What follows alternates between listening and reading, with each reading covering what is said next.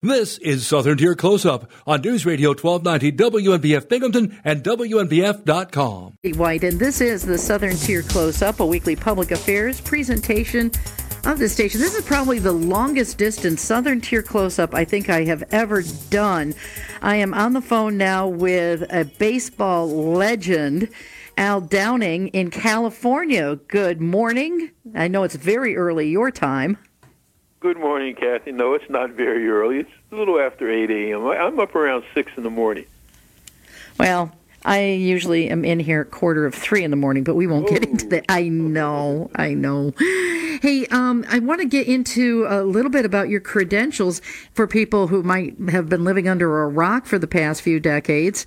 Of course, a legend for Binghamton. You were a member of the Binghamton Triplets. You played with the Yankees. We're talking, 1961 starting your career, was it? That was my first season, 1961. I came up with Binghamton, and actually I had a Class A contract, which Binghamton was at the time. However, they were intending sending me down to, Greensboro after 30 days because it was my first year in organized baseball. However, things worked out well. I pitched well those first 30 days, and next thing I knew, not only got a raise, I was, ensconced there in Binghamton, which was a blessing in disguise, and it really jet-propelled my career. And you're in our little Hall of Fame and all that as well. But the thing is, we hear from you once a year. That's far too infrequently for us, but you usually are popping by our studios and gracing us with your presence to talk about the Jim Mudcat Grant All-Star Golf Tournament, which this year would be the 18th year of the tournament, and it is still going on. That's what people keep asking, is it still happening? And it is still on the schedule. Well, that's really congratulations to the people up at Security Mutual under the guidance of Mr. Boyer, because that's a tough road to take, with all that's going on in this country. But they've done a wonderful job with this program, and I know Jim called me up, I guess it was after about the first 2 or 3 years, and said, hey, they remember you up here. Well, would you like to come up here? I said, sure. And so I've been coming ever since because that town was so kind to me and really helped me, the young kid just starting out in baseball. And it's nice to see that the people who have been around that town have come back every year and try to add something to it to bring it back to what it used to be or close to what it used to be or just help out as much as we possibly can.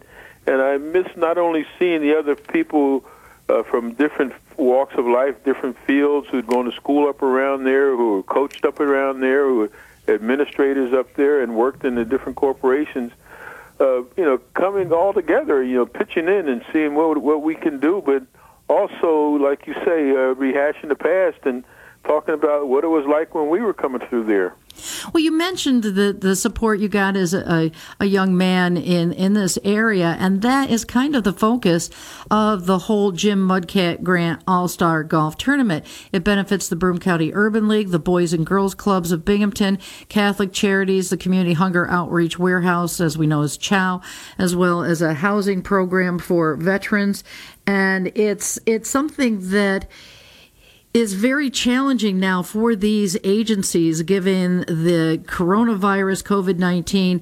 The tournament is still moving forward to do its best to raise funds for these organizations. And right now we have the great support of the faithful sponsors that continues, but they also are asking for advertising in the tournament program or purchasing a Fairway sign to help support these organizations and keep this great project and the dream of Mudcat Grant with this tournament going. And for people that are interested in that, they can find it all online at allstar-golf.com. Now, back to you, Mr. Downing. We are talking about Binghamton being such a big support for you, but as we look around what's going on in our world around us now, let's flash back to that era, 1961. I mean, is it deja vu all over again for you, seeing what's going on in the world? And how is the Black Lives Movement and the call to end systemic racism possibly different today than it was when you were living history in the 1960s and 1970s? Well, I think back in the 50s, because it actually started in the 50s in Greensboro, the sit down at the counter, there were the young students there, and it's ironic that it started with young students. And in those days, when you were a young person, you were taught to be seen and not heard. Right. And all of a sudden, these young kids going to A&T College down in Greensboro decided, well, we've been seen long enough. Now it's time to let them hear us. And they wanted to know why things were the way they were. And fortunately, they can't say stood up. They sat down, and basically that got the ball rolling. Then you got the clergy from the southern black churches got involved. And that really helped out because it's a tremendous pipeline that's still active today. And so those incidents have been going on, and they became much more overt probably in the early 60s and in the mid-60s. But I think in the latter years, it was almost like, okay, well, you've had your progress, and now it's a little more, under the rug. And most people have forgotten about it, but a lot of those situations still exist, and that's what's being brought up today, I think. Well, one of the things that I found over the years when I've talked to Mr. Grant is, and really impressed me for all the things that he and you experienced back in those days where it was not clandestine racism. I mean, it was right out there. But I remember talking to him about how he talks to kids about you are handed what you're handed, but rising above that, and you are your own driving destiny. And I think that is such an inspirational message and something that maybe the people that are participating in these efforts to change the world today can also take in hand, that they are the driving force of where this country is going in the future. Well, I think that's what they have in mind. That's why they step forward like that, because they've seen that in the past, oh, yes, you can give money to an organization or a few organizations and hope things happen, but sometimes they get stalled somewhere along the way, and, people just give lip service to the situations. But, back in those days, Jim grew up in the South, down in Florida. I grew up in New Jersey. So it was totally different cultures, and so he was basically living in the midst of segregation, whereas in New Jersey it was kind of like a clandestine segregation. It was there, but it was just like, people didn't call it that or didn't live it like that all the time. But nevertheless, I think that what really was one of the most eye-opening situations was the first trip I took to the South in spring training with the Yankees farm team in '61. Binghamton team down in Bartow, Florida, that I couldn't stay in the hotel with the rest of my teammates. And the segregation hit me right between the eyes, right? And thinking, well, I'm playing, I'm representing a major league ball club, and why is it I cannot stay in a hotel with the other ball players? And once you understand that that's part of the culture down there, then you start talking to the local people who live down there, and, of course, their mantra always was, one day this shall change.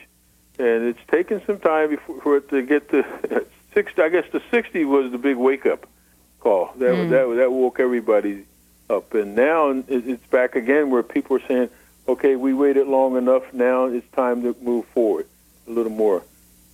Do you think that there is getting more support this time around from other ethnics and, if you want to say mainstream, the white population? There's more support from the white majority to this particular effort than there was back in the 60s and 70s, as strong as that effort was, and a biracial support back then?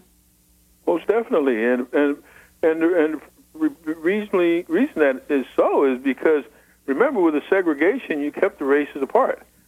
So people didn't know, even the players on our own team didn't know the circumstances we were encountering. Wow. Trying to get to the ballpark in the morning, just trying to find a cab to get to the ballpark in the morning or a cab to get to the ballpark to go home at night.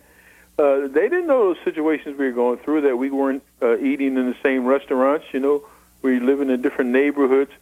once they had the integration hit big time here in the 60s, and kids began to go to school together, now all of a sudden they started to understand one another's culture, and there's nothing better to erase this kind of attitude than to have people get together, sit down, and talk it over a meal or something, or you just get out and have a walk around and play volleyball or whatever you play. You know, now they play pickleball, I guess, at our age, and do something just to discuss the circumstances in one's life that are going to make it better for our grandchildren.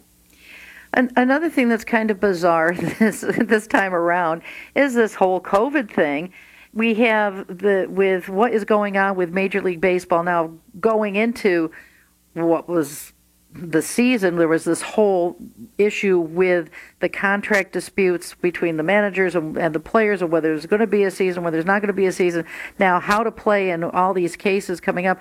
Who'd ever thought? I mean, if you had a crystal ball, you couldn't have seen this kind of baseball season ever in your lifetime, in your storied career for 17 years. This is unheard of. How would you deal with making decisions about playing baseball in a situation like a global pandemic? Well, I think the first thing you have to recognize is that this is bigger than baseball. Yeah. Baseball, football, or basketball. And I think that the gentlemen who lead those three major sports understand that. And now how do you kind of get everybody on board to say that, listen, our sport can sit down for a while, and we have to deal with this because, remember, our families come first, really. And so every person's family, no matter how large or how small it might be, they come first. Your community comes first. And you got to keep your community strong. We can't go out and play ball and say everything's okay as long as I'm playing and I'm getting paid, but my community's falling apart. And I think that those are the things the players are trying to make apparent right now. And I don't think they're getting a lot of support out of some members of the media. Yeah. Because it's not that they're not getting support. I think some members of the media are just as confused as everyone else. Because this is not a national problem. This is an international problem. Right. And we have to address it as such. And it's really kind of sad that some fans are, excuse me for saying, selfish, that they're saying, we got to have baseball. It's like, you got to have the health of the players in your minds, and the people that work the stadiums, and the people that are in the front office, and everybody else when we're talking about a major health situation like this. Well, I think that comes with, we got that attitude in this country to a certain degree of I'm entitled to see baseball. Right? Yeah. Like I think back to the days when I was a kid, and my father and my uncles would impress upon me what the Second World War meant to this country, and it meant that everyone was involved. It wasn't just the white people or the black people, or the rich people or the poor people. Everyone was, what we call signing up and going over there. You're going over there and fight for your country, And I think that somehow we've gotten too provincial and people, well, this will never hit my community. Yeah. And like those same people who say, well, why can't they have the ball games? Well, maybe your neighbor, one of your neighbors or one of your neighbor's friends works at the ball club. And now what if they contact this tremendous virus? And now it conceivably can be spread throughout your entire community only because you wanted to see a baseball game. Wow. And I think we have to be a little more aware about what's going on. I want to give you a little bit of a chance to reminisce, as you would normally go, like way overtime with our friend Roger Neal. Right. But right. Of course, it always gets brought up. You're known as the pitcher that gave up a home run 715 to Hank Aaron, breaking Babe Ruth's career home run record. Also, your career as television and radio sports broadcaster with the Dodgers, CBS Radio, Atlanta Braves. But if you were to pick just maybe a couple highlights, what are your shining moments that you sit back in the chair and just when you need a smile, you sit back and go, what is it you think of that gives you that smile? Well, I think it was their first year I left Binghamton and came, it was 1961, the middle of the 61 season, and came to New York. I was totally unexpected because I'd only been playing 3 months. And next thing I know, I'm on a ball club where you have two players, Roger Maris and Mickey Mantle, who are on the verge of trying to break Babe Ruth's single-season home run record. I mean, as a young kid, just turned 20 years of age, I'm sitting there thinking, well, wait a minute, I have their baseball cards. When I go home, I'm going to check their baseball cards. So, I mean, that's like, wow, So, but the next thing you know, it's September, and they kept me up there the rest of the year, and I'm on the World Series roster, and I'm sitting in the bullpen. That is something beyond anyone's wildest dreams. I mean, you can write up a story and say, okay, after 4 years in the minor leagues, he came up to the major leagues, but not after 3 months. And you're at the major leagues, and you're watching all these tremendous major league ball players play baseball, many of whom were on your own team.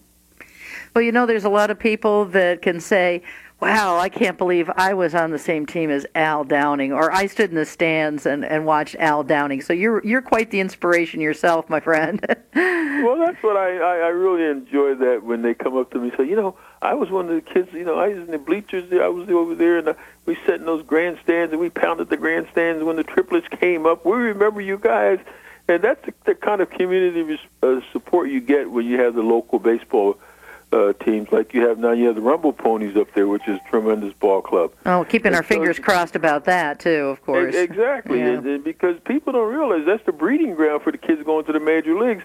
But not only going to the major leagues, it's a tremendous way that you establish rapport of people from all over the country, from all over the walks of life, to go on now after baseball and take your place in society, and I know it helped me tremendously.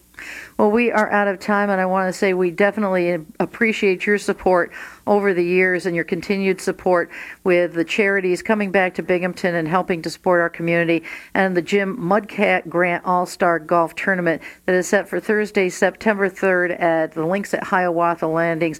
It's quite a different year this year with limited people that can participate, but they're still supporting our charities of Broome County Urban League, the Boys and Girls Club of Binghamton Catholic Charities, Community Hunger Outreach Warehouse, and veterans programs. And once again, people that want to help out and maybe take out advertising in the tournament program, sponsor a hole or a fairway sign, you can get the information at All-Star, that's one word, allstar-golf.com. Thank you for being my guest and taking time out and talking to me this morning. It's been quite the education. Well, thank you, Kathy. I appreciate you taking the time to call me and thinking of me, and let the people of Binghamton know that you're still deep in my heart. I really appreciate everything you meant to me, and the opportunity for me to come back there year after year and see those smiling faces of the young kids asking questions, because it's always nice when the youngsters put their hands up and say, what was this like? Just like you asked me a question, because there's a person who's thinking, how do I get to that position? And that's what we're here as inspiration. Thank you very much. This has been the Southern Tier Close-Up, a weekly public affairs presentation of the station. This program was recorded for broadcast at this time. I'm Kathy White for the Southern Tier Close-Up. The electromagnetic device